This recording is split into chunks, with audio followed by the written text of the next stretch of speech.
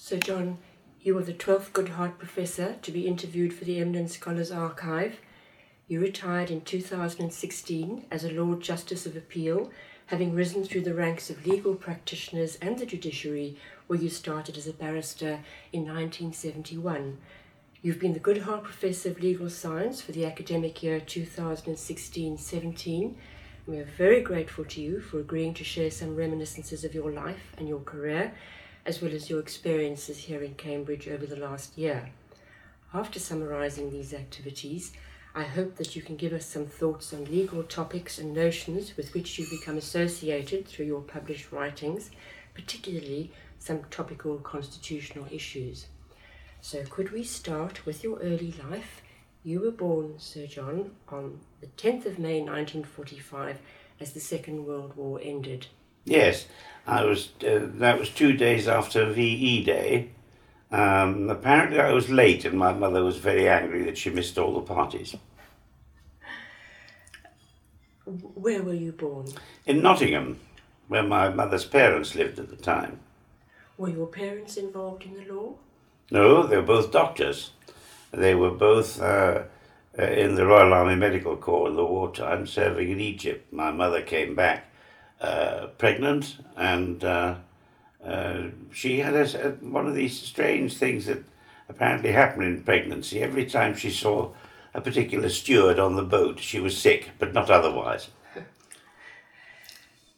From 1950 to 63, you were at school, first at Durham Cathedral Choir, and then at the secondary Durham School. Mm-hmm.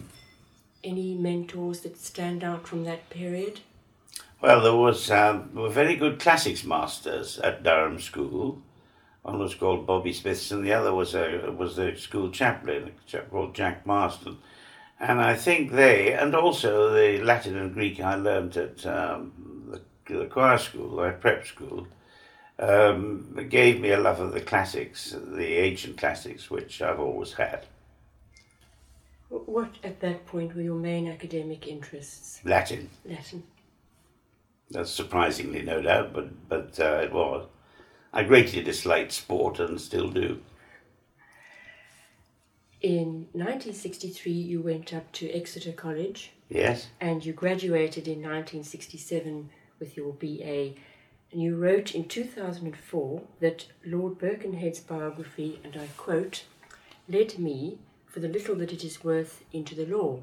And I wonder if you could expand on the circumstances of this very important event in your career. Well, my father had a copy of the really rather poor biography of F.E. Smith, Lord Birkenhead, that had been written by Birkenhead's son.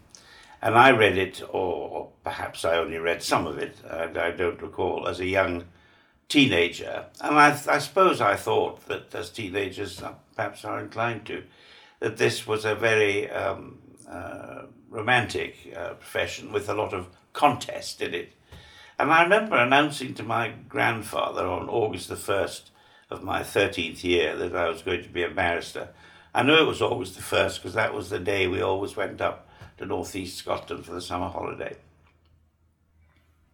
You list philosophy as one of your interests in Who's Who. Mm-hmm. Did you read philosophy at Exeter? I read what at Oxford is called Greats at Exeter College, Oxford. That is to say, the ancient classics plus philosophy. And the course included quite a lot of modern philosophy. So I've been particularly interested ever since then in moral and political philosophy, which I think are disciplines that are intertwined with the law. And they've made a great deal of difference to my approaches to the law or views about the law, for what that may be worth. Any influential teachers or lecturers that you remember from Oxford? Yes, two. There was a young Canadian called John Baker who was teaching the modern philosophy. And I don't remember any particular incident, but he was a very good teacher, very clear, very precise, and very encouraging. The ancient history tutor was an older man called Dacre Balston, who was a very well-known teacher amongst classicists. He was what you might call an archetypal bachelor don. The first essay I wrote to him wrote for him was on Greek colonization, I think. And as was the tradition, the undergraduate reads the essay to the Don, who listens and then comments on it. And as I read this essay to Dacre Balston, he blew perfect smoke rings from his very long cigarette holder. And at the end of the essay, he said, "This essay is like a souffle that hasn't risen." Now, after that, I'm sure I wrote other bad essays, but none that were quite so boring. So, John, what were your ambitions for a career in law at that time? I don't know if I looked ahead very far. I certainly wanted to be a successful court advocate, the traditional route for the bar. I don't believe that when I was an undergraduate or a student, a law student, a little later, I had any particular focused ideas about the bench. That came a bit later on. So my energies were concentrated on practice at the bar in the traditional way, really, of common law chambers. So how did you proceed after your BA? Well, I took the degree, the Oxford Finals in '67. I then came to London and was already a member of the Inner Temple, having decided to go to the bar, and went through the bar exams and was called to the bar at the Inner Temple in 1970, pupillage 1970 to 71, and then I remained in the same chambers, general common law chambers they were, throughout my career until I went on the bench in 1992. As I say, they were general common law chambers, so one saw a very wide range of practice. But after some years, I got more involved in public law, administrative law, because as a more senior person in my chambers, now Lord Brown of Eton under Hayward, was the what's called the Treasury Devil, that's to say the advocate, the member of the bar who is instructed in the major civil cases on behalf of the government, whatever political colour it may be. And so some of the work he couldn't do for the government filtered down to me, and I succeeded him as Treasury Devil in 1984. And after that, I was doing a lot of public law cases, and that became my major interest, I suppose. Thank you. Coming then, Sir John, to your legal career, you've had a very illustrious career.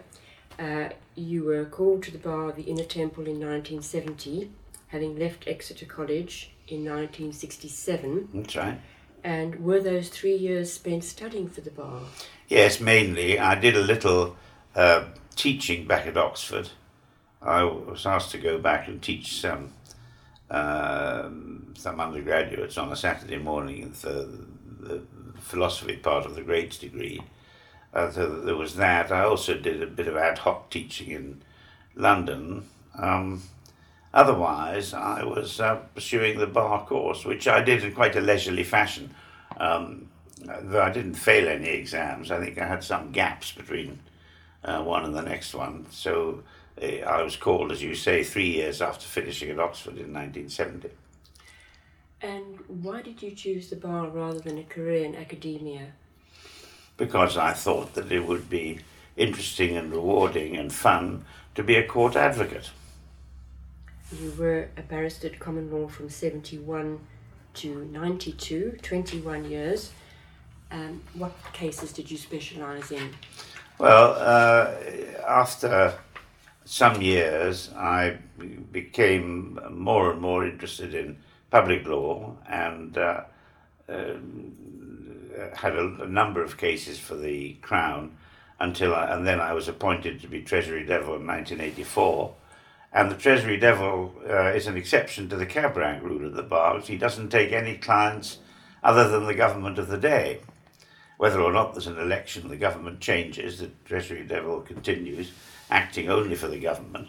And most of the cases then were public law cases. At that time, judicial review was beginning to come into its own.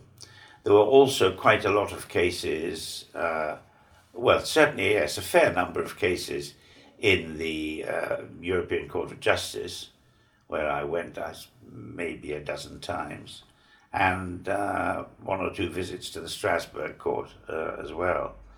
In previous years, the Treasury Devil had possibly, I'm not sure about this, had a wider range of work because there was less public law, administrative law work, so the Treasury Devil might do some of the heavier personal injury cases or other litigation for the Crown. But by my time, in the second half of the 80s, judicial review was very much the coming thing. And during that time, I was involved in the Spycatcher litigation, which took me to Australia. I was involved in the Death on the Rock inquest in Gibraltar, which took me there to Gibraltar, and a large number of cases in the Court of Appeal and the House of Lords here at home. Very interesting, Sir John. That to some extent explains your foreign qualifications. Oh, at the bars of New South Wales, yes. Yes, it was because of those two cases. Right. It was necessary to be admitted to the local bars in order to take part. I wondered about that. You were in 1984 to 92 the first Junior Treasury Counsel. Yes, that's the Treasury Devil. That's the Treasury Devil. And this was during the Thatcher and the Major years of government. Mm-hmm. And I wondered whether this is how did you make this job? Did you apply for this position? No. The system is that and has been since, I think, the early 19th century, certainly a long time. The Treasury Devil is appointed by the Attorney General. I've never heard of anyone applying for the job. I suppose there's nothing to stop you writing to the Attorney and saying, make me the next Treasury Devil, but I don't think it would increase your chances very much. And by the time I was appointed in 84, I had done quite a lot of government cases, the cases which the then Treasury Devil couldn't do because he'd be in 2 or 3 places at once. It's a very busy job. And as had a lot of other barristers, there was a panel, and indeed there are 3 panels now, I think, of barristers doing government work, so to speak, under the Treasury Devil. And that means that the Treasury solicitors and the Attorney General's office get to know the various members of the bar who are doing government work, and also they'll see members of the bar appearing against the government. So they get quite a pool from whom eventually the next Treasury Devil will be selected, and that was me in 84. Right. You dealt with these governmental matters for 12 years, and looking back, was the work particularly political during this period? It wasn't 12 years, 84 to 92, by my arithmetic, is 8. 8 years. In fact, it was about 7.5, I think. But right, thank you. Particularly political. Well, that I think depends what you mean by political. It wasn't, I was not concerned with what you might call party political disputes at all. I was concerned only with, obviously, the litigation that the government got involved in. Now, that could be highly political in one sense. I mean, cases like the Spycatcher case could be said to be political. How far should the state censor people who want to write about the security service? The Death on the Rock also could be said to be highly political. The background of it was ultimately the Irish Troubles and the efforts of the IRA in that case to commit murder and destruction in Gibraltar. Other cases, there were a lot of Home Office cases, prisons, a lot of planning cases for the Department of the Environment, or many could be said to be political with a small p sense. And the work was very varied across the departments of state. Sir John, in 92, you were appointed as Judge of the High Court. That's right. Queen's Bench, having served your apprenticeship as a recorder. Do these appointments take place by invitation, or do you apply to become a full-time judge? Well, the system's changed since 1992. In 1992, and for a little while after, I think, the appointment of the High Court is by invitation by the Lord Chancellor, although the appointment is made by the Queen on the Lord Chancellor's advice. Now, as is well known, there's a Judicial Appointments Commission. Applications are invited, and there are quite extensive, if not exhaustive, procedures for such appointments. But in my time, it was by invitation. However, it's been the convention, certainly since the 19th century, that the Treasury Devil, unless I suppose he or she misbehaves himself in some way, is offered a High Court judgeship after he has done, or she has done. There hasn't been a Lady Devil yet. I'm sure there will be soon. After he's done 5 or 6 years. I did 7.5, which was longer than the average. There was one Treasury Devil in the 20th century, but only one, who didn't go onto the High Court bench. And that was a man called Valentine Holmes, who was Treasury Devil during the Second World War. And it's said that there were a lot of furrowed brows at the prospect of him becoming a High Court judge. Largely, I think, because he was fond of going to the dog races with his clerk. Why that should have put people off, I don't know. But the truth may be he didn't want to be a judge. All the others, however, have become High Court judges.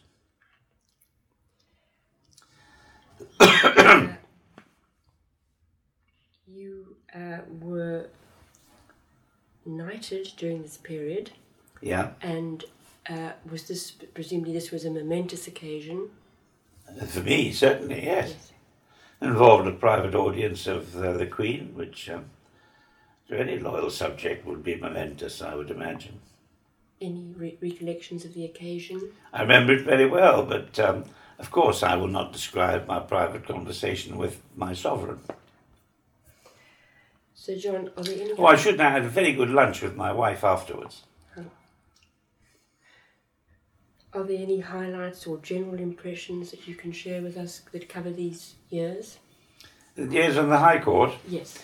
Yes, there are one or two things. The High Court judges, or there are exceptions and the system has changed somewhat, but broadly the High Court judges go out on circuit around the country, England and Wales.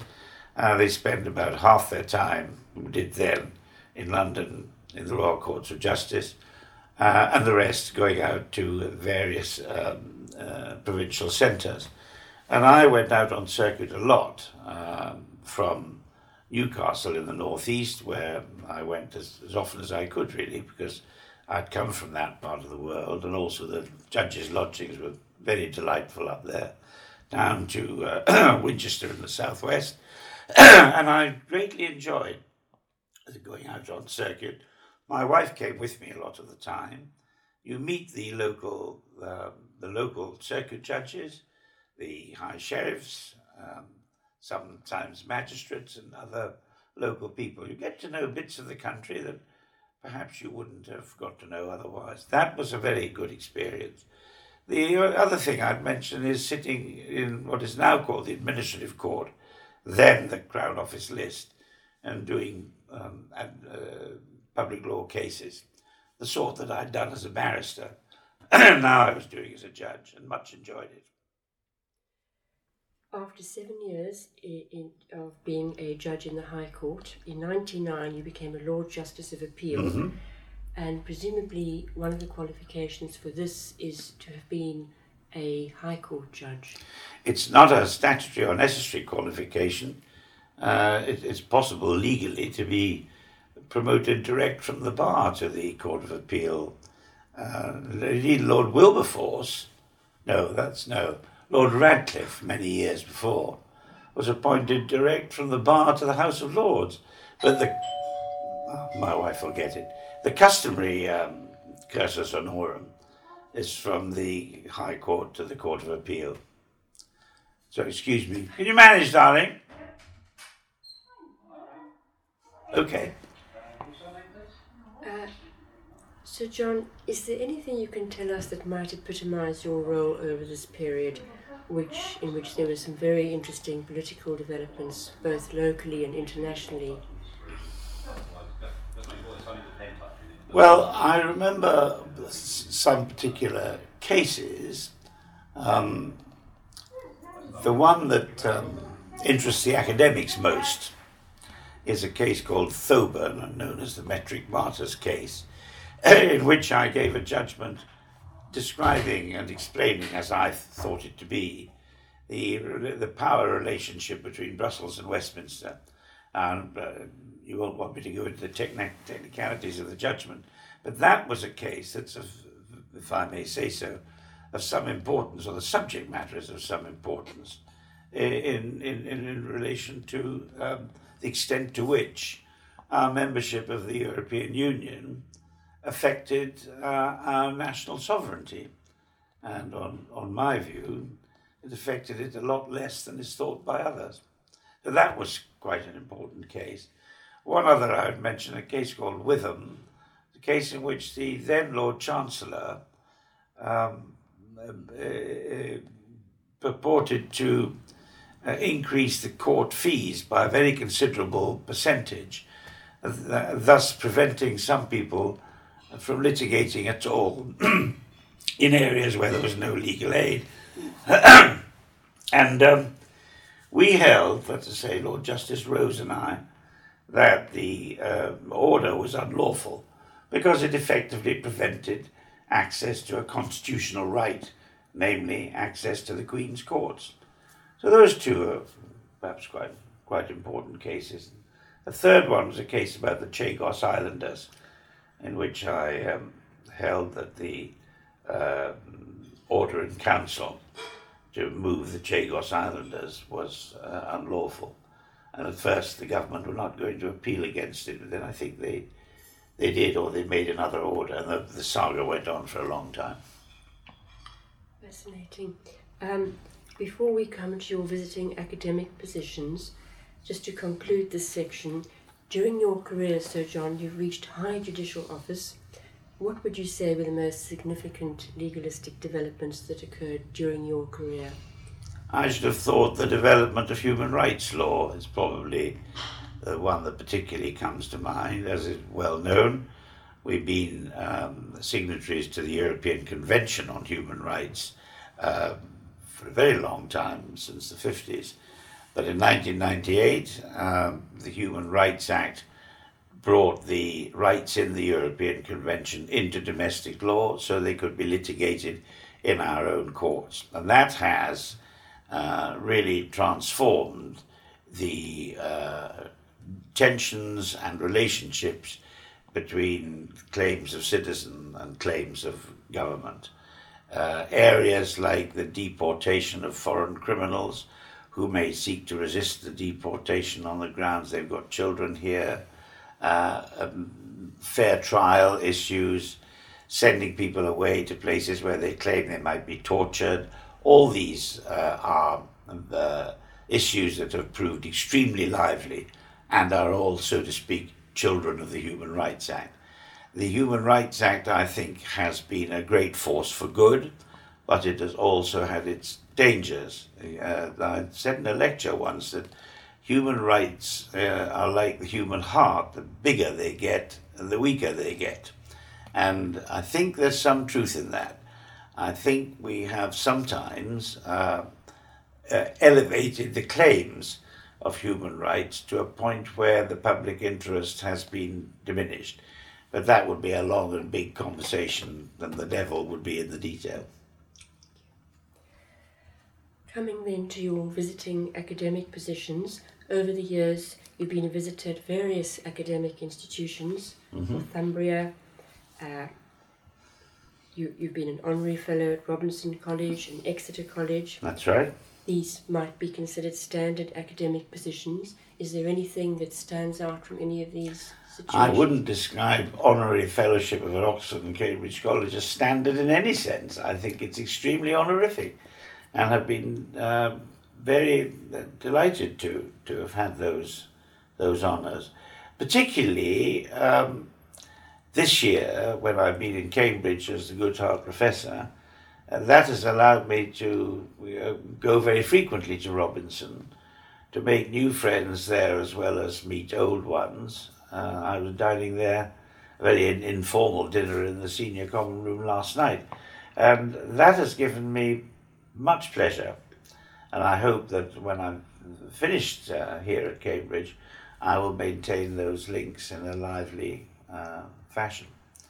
So that's as regards the fellowships. The Oxford Fellowship was of my own old college. I gave one of my Hamlet lectures there, and I've greatly enjoyed being an honorary fellow there as well.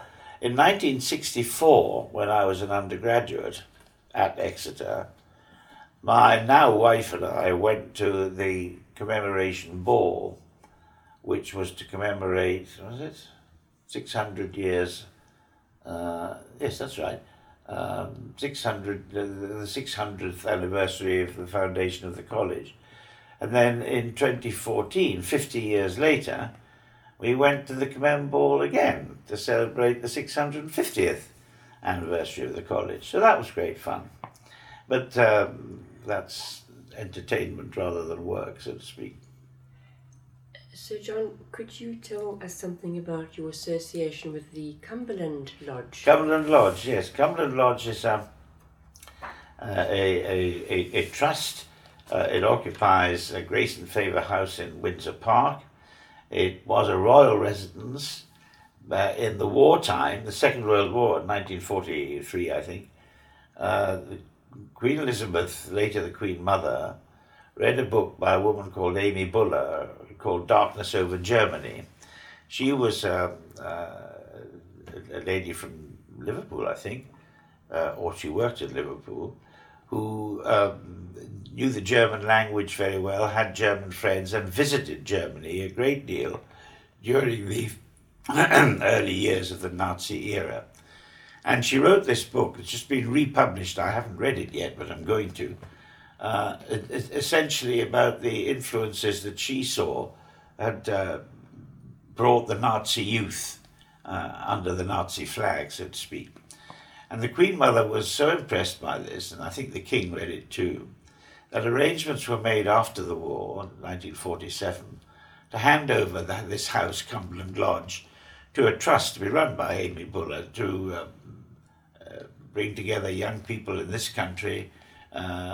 Essentially what, for want of a better expression, you might call a Christian flavour, but the idea is that the young people from the universities and elsewhere should come, should learn, should think, should talk freely, should understand different and conflicting ideas. And that has been going on ever since. I first went there as a bar student in 1969, I think, because each of the four Inns of Court sent their students there for 2 weekends a year.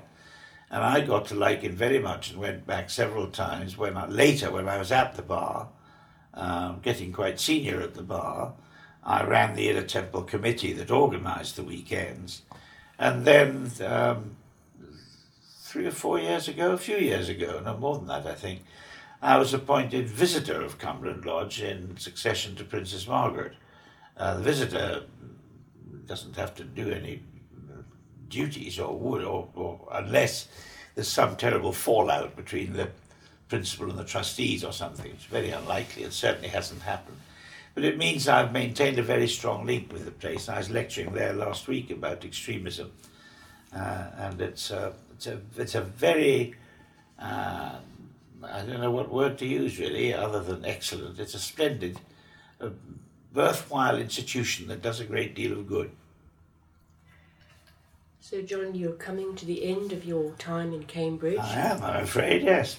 And could you summarise your activities and give your impressions of your year here, starting perhaps with the topics that you taught? Well, I gave a course of lectures over 2 terms on the subject of judicial review and the rule of law to third-year undergraduates. I learnt a great deal preparing those lectures. I hope the students did too. I'm in the middle of marking the papers. it's been, for me, a very interesting and worthwhile experience teaching the young as opposed to dishing out judgment. It's very different but strangely similar. In each case, you are hoping that you will persuade those who are concerned that you're right. Of course, if you're the judge, your word goes, subject to any appeal. But you still want those who are concerned to think, yes, that's the right intellectual answer or the right moral answer. And of course you feel the same teaching students. But I think also you learn a lot because you may have thought some particular point to be obvious for 20 or 30 years. And then somebody may say something in class and you think, oh, maybe it's not so obvious after all. So teaching, I think, is a kind of youth drug. It keeps you intellectually curious. So that's one thing. The other thing I would say, and I would particularly emphasize this, is my wife and I are both Oxford graduates, as it happens. We have been made hugely welcome here by the other members of the law faculty, by the staff at the law faculty, by everyone at Robinson College, and by others. My wife has joined a couple of groups here in Cambridge. They've been very welcoming. We could not, I think, have been more kindly and generously treated. Did you come here originally with a particular plan of collaboration with anybody in the faculty? I corresponded with Professor David Feldman and with one or two others, and it was necessary to decide before I started last October what I was going to do, how I was going to use the year. So I had decided before October that I would give this course of lectures. And as regards that, I've been greatly helped in the administration and in discussions and in every possible way by others in the law faculty. Professor Feldman has been involved with me in running the lectures. It's me that's given them, and he could not have been more helpful. Any overall conclusions of opportunities that the chair presents? Well, the chair, I hope this is right, is designed to frankly, to leave the Goodhart Professor quite a lot of time to decide what to do himself. And I think the idea is that it's an opportunity for your own research or writing. Now, I've not exactly been doing any research, but I am hoping, and I've started, but it's an early stage still, to use this course of lectures as the foundation for a book, which will be certainly about constitutional law, but it'll be about the morals of constitutional law, if that makes sense. We'll have to see what the book says.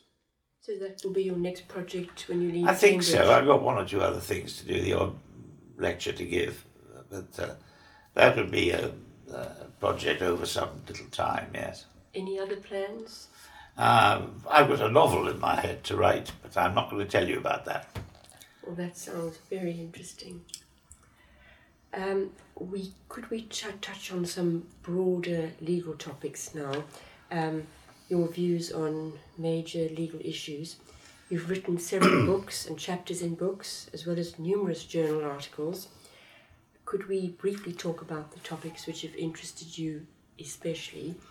I've looked, Sir John, as best I could at some of your output, and several themes seem to stand out for me: judicial review, constitutional matters, Wednesbury, and unreasonableness. Yep. Yet your first publication, listed in your Who's Who, was in 1977, and a Dictionary of Medical Ethics. This stands out from your other, and I wondered... Yeah, maybe the entry is misleading. I hope it isn't. I didn't write the whole dictionary. I contributed one small piece in it, and I can't remember what it was about.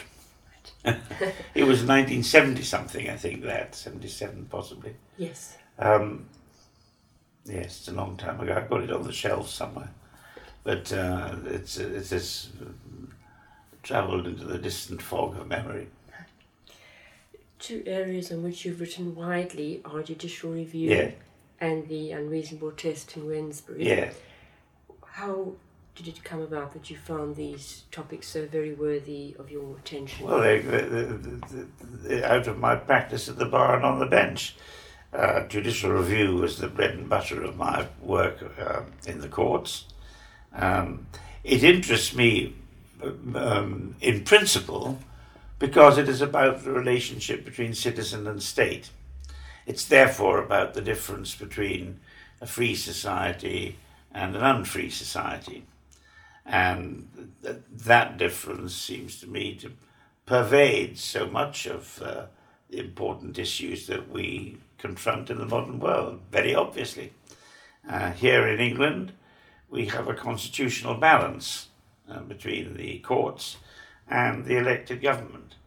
If the balance goes too far down in one direction, you will get the government dictating to the people. If it goes too far down in the other direction, you will get the courts elevating human rights above the general interest. It has to be kept in balance. That interests me from the political, moral, and legal point of view. And it is a constant struggle to keep the balance. So far, we've not done too badly. No doubt there's always room for improvement. Your interest in matters constitutional has become very topical because of potential changes flowing from Brexit and the imminent modification of the status quo compared to when you wrote your articles. It would be fascinating to know your views on these issues, Sir John.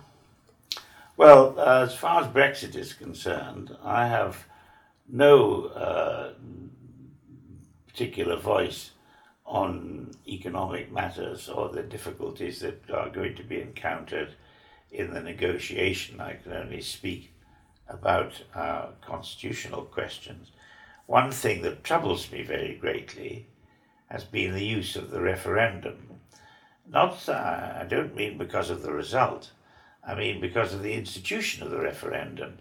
If you have important questions effectively decided by the popular vote through a referendum, you are setting up a democratic poll that is in opposition to another democratic poll, namely representative democracy in the form of the Parliament, the legislature. You are having direct democracy and indirect democracy vying for position. It's well known that many members of Parliament in both houses felt in their own political consciences that Remain was the right answer, but they voted for the bill that authorised the Article 50 decision in light of the referendum result. Now, what is a representative politician to do? Is he to follow Edmund Burke and give his electors the benefit of his own conscience? Or is he merely to act as a delegate, which it could be said is what is being done if MPs simply follow what a referendum has told them? I think this is constitutionally troublesome. It may be that because of the very particular acute importance of the Brexit issue, it was justified to hold a referendum. I have not a fixed opinion about that. I think it's probably easier to justify the referendum that took place in 2014 on Scottish independence, because that was actually about the breakup of the United Kingdom. But whether or not the Brexit referendum was itself justified, setting up these opposing polls is, I think, constitutionally troublesome. That is the first thing I would say. The only other thing I would say is that I've always thought it a mistake to assert, though it is very often asserted, that our sovereignty was diminished by membership of the European Union. What actually happened when we passed the European Communities Act in 1972 is that Parliament delegated the lawmaking power to Brussels institutions. That's the consequence of Section 2 of the statute. Since the European Communities Act can be unmade just as it was made, we have not lost the sovereignty of the power to legislate for ourselves. That's easy to say, and I'm not suggesting that unravelling Brexit is going to be in the least straightforward, but it's important constitutionally to recognise that fact. In 2012, you wrote an article entitled "The Good Constitution," published in the Cambridge Law Journal. Yeah. And you said that the British constitutional system is evolving from one of parliamentary supremacy to one of judicial supremacy. Don't think I did I? I think I may have said it is moving from a parliamentary supremacy to a constitutional supremacy. Is that not what I said? This is the David Williams lecture I gave in May 2012. I certainly wouldn't assert a judicial supremacy. I do think that the sovereignty of Parliament needs to be balanced by the importation of basic constitutional principles, fairness, reason, and the presumption of liberty. Unless Parliament legislates in accordance with those principles, it betrays the people, because it's not acting then in accordance with the principles that are needed to protect the people. In that article, you cite Professor Bogdanor. Yes, indeed. As saying that since 1997, the Human Rights Act, together with membership of the EU, has provided us with a new British constitution. Do you think this is desirable, or is this process irreversible? I think we have an evolving constitution.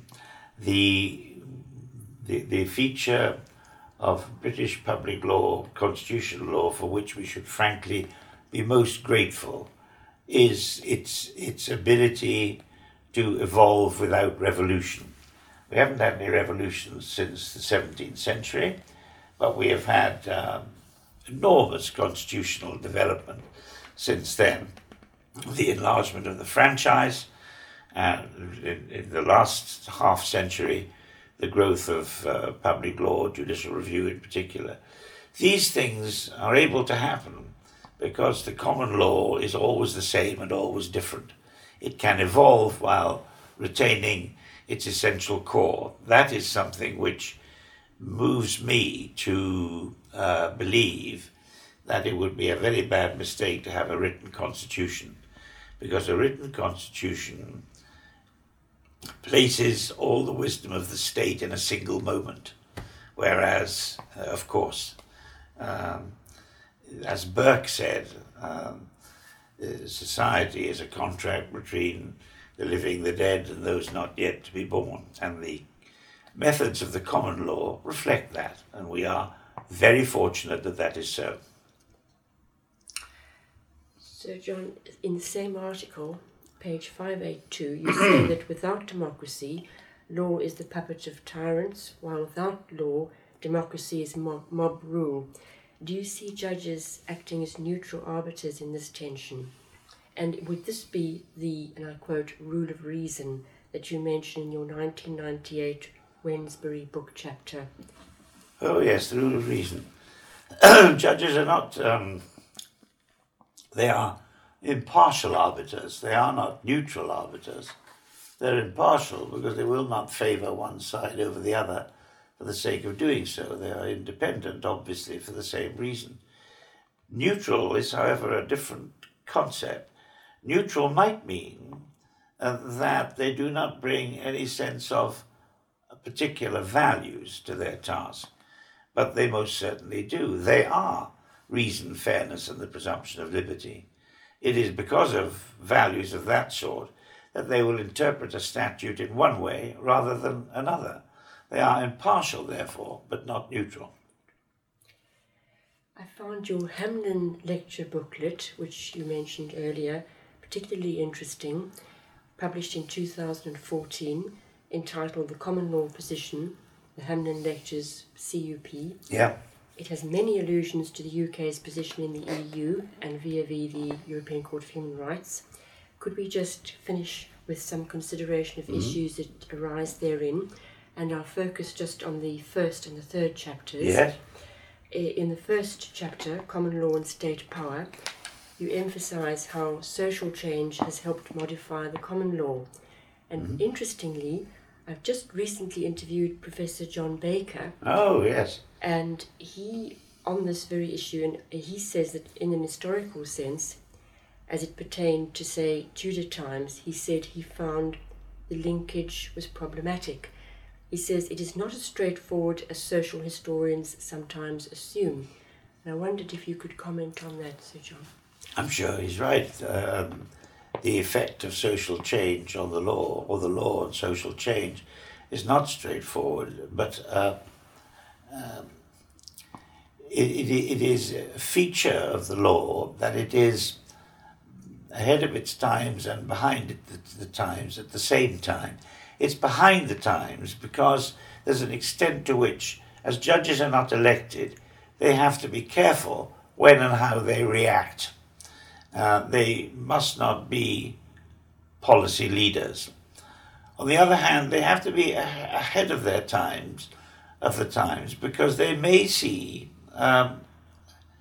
constitutional difficulties on the horizon, and they can sometimes give warnings to their judgments about that. It is a process that is difficult to describe because it has so many facets. But essentially, this is all about the methods of the common law. They are precedent, history, the distillation of ideas over time. The law, as I said before, is always the same and always different. And that's why it is possible for social change in the law to interact in a way that is not, so to speak, socially violent. Still, the chapter on common law and state power on page 24, you say that judges must not lay down general principles. They can only relate to the facts of the case before them. To do otherwise is to encroach on a legislative function. No, that's a quotation from Lord Sumption, who is speaking about the French judges. And if the English judges were like that, I think, well, I mustn't be rude about our continental friends, but I think we are luckier. So, John, the third piece in this book is on the common law in Europe. Very interesting indeed. And on page 57, you mention Lord Denning, who likened the EU treaty to an incoming tide. That's right. Which he implied could not be held back. Do you think that the tide will now ebb once the 1972 Act is repealed? Yes, plainly. The tide will ebb. Whether it will go out entirely is another matter. After the election last week, there's increased talk about Brexit taking perhaps a different shape than had been anticipated by some. I'm in no position to predict what the outcome will be, whether the European Court of Justice will retain some kind of jurisdiction over some affairs here after the 2-year period is finished. I don't know. But certainly the tide will ebb, otherwise there'll be no Brexit at all. Page 80, you say that although the Human Rights Act cannot force courts to abide by European Court of Human Rights decisions, because the UK has signed the Convention, Article 46.1, we must follow their case law in cases which involve the UK. So if cases are still sent to the European Court of Human Rights after Brexit, the Constitution can presumably still be strongly influenced by European judges. Well, it'll continue to be influenced by judges of the Strasbourg Court so long as we remain signatories to the Council of Europe. But it is to be remembered that the Council of Europe and the European Court of Human Rights is not part of the European Union at all. It is not dependent on our membership of the European Union. And if, as is presumably to happen, we leave the European Union, we will remain members of the Council of Europe unless we separately withdraw from it. So that will not change. I have an issue which I think I discuss in that lecture about the extent to which we should be following the jurisprudence of the Strasbourg Court. Obviously, in a case that goes from Britain to Strasbourg, our international obligations through our membership of the Council of Europe oblige us to abide by the result. But that is not the same as saying we have to follow the jurisprudence in every other case that Strasbourg decides, whether it's to do with Article 8, family life, or whether it's to do with Article 3, torture, or anything else. And I think, as I've said before, that our own courts and tribunals have sometimes, I fear, been too slavish in following the Strasbourg jurisprudence. Section 2 of the Human Rights Act obliges our courts to take account of the Strasbourg jurisprudence. That does not, to my mind, mean the same as agree with it. Perhaps an unrealistic request, but could you look into your crystal ball and say what, if any, fundamental constitutional changes might ultimately flow from Brexit? Well, if there remains, I suppose it depends entirely on the terms on which we come out. There may be implications still arising out of Brexit for the independence of Scotland, although the political picture has changed so rapidly in relation to that one really can't say. That aside, I would have thought that there is nothing of fundamental nature that our constitution that will change our constitution. Partly because we've never lost the sovereignty to legislate for ourselves. Our court system may be strengthened. There may be bigger issues being decided finally by our Supreme Court. That's a possibility, I suppose. But otherwise, I would not see further than the outside of the crystal ball. Thank you very much, Sir John, for an extremely interesting account. I'm Great pleasure. Very grateful to you. Not at all. Thank you.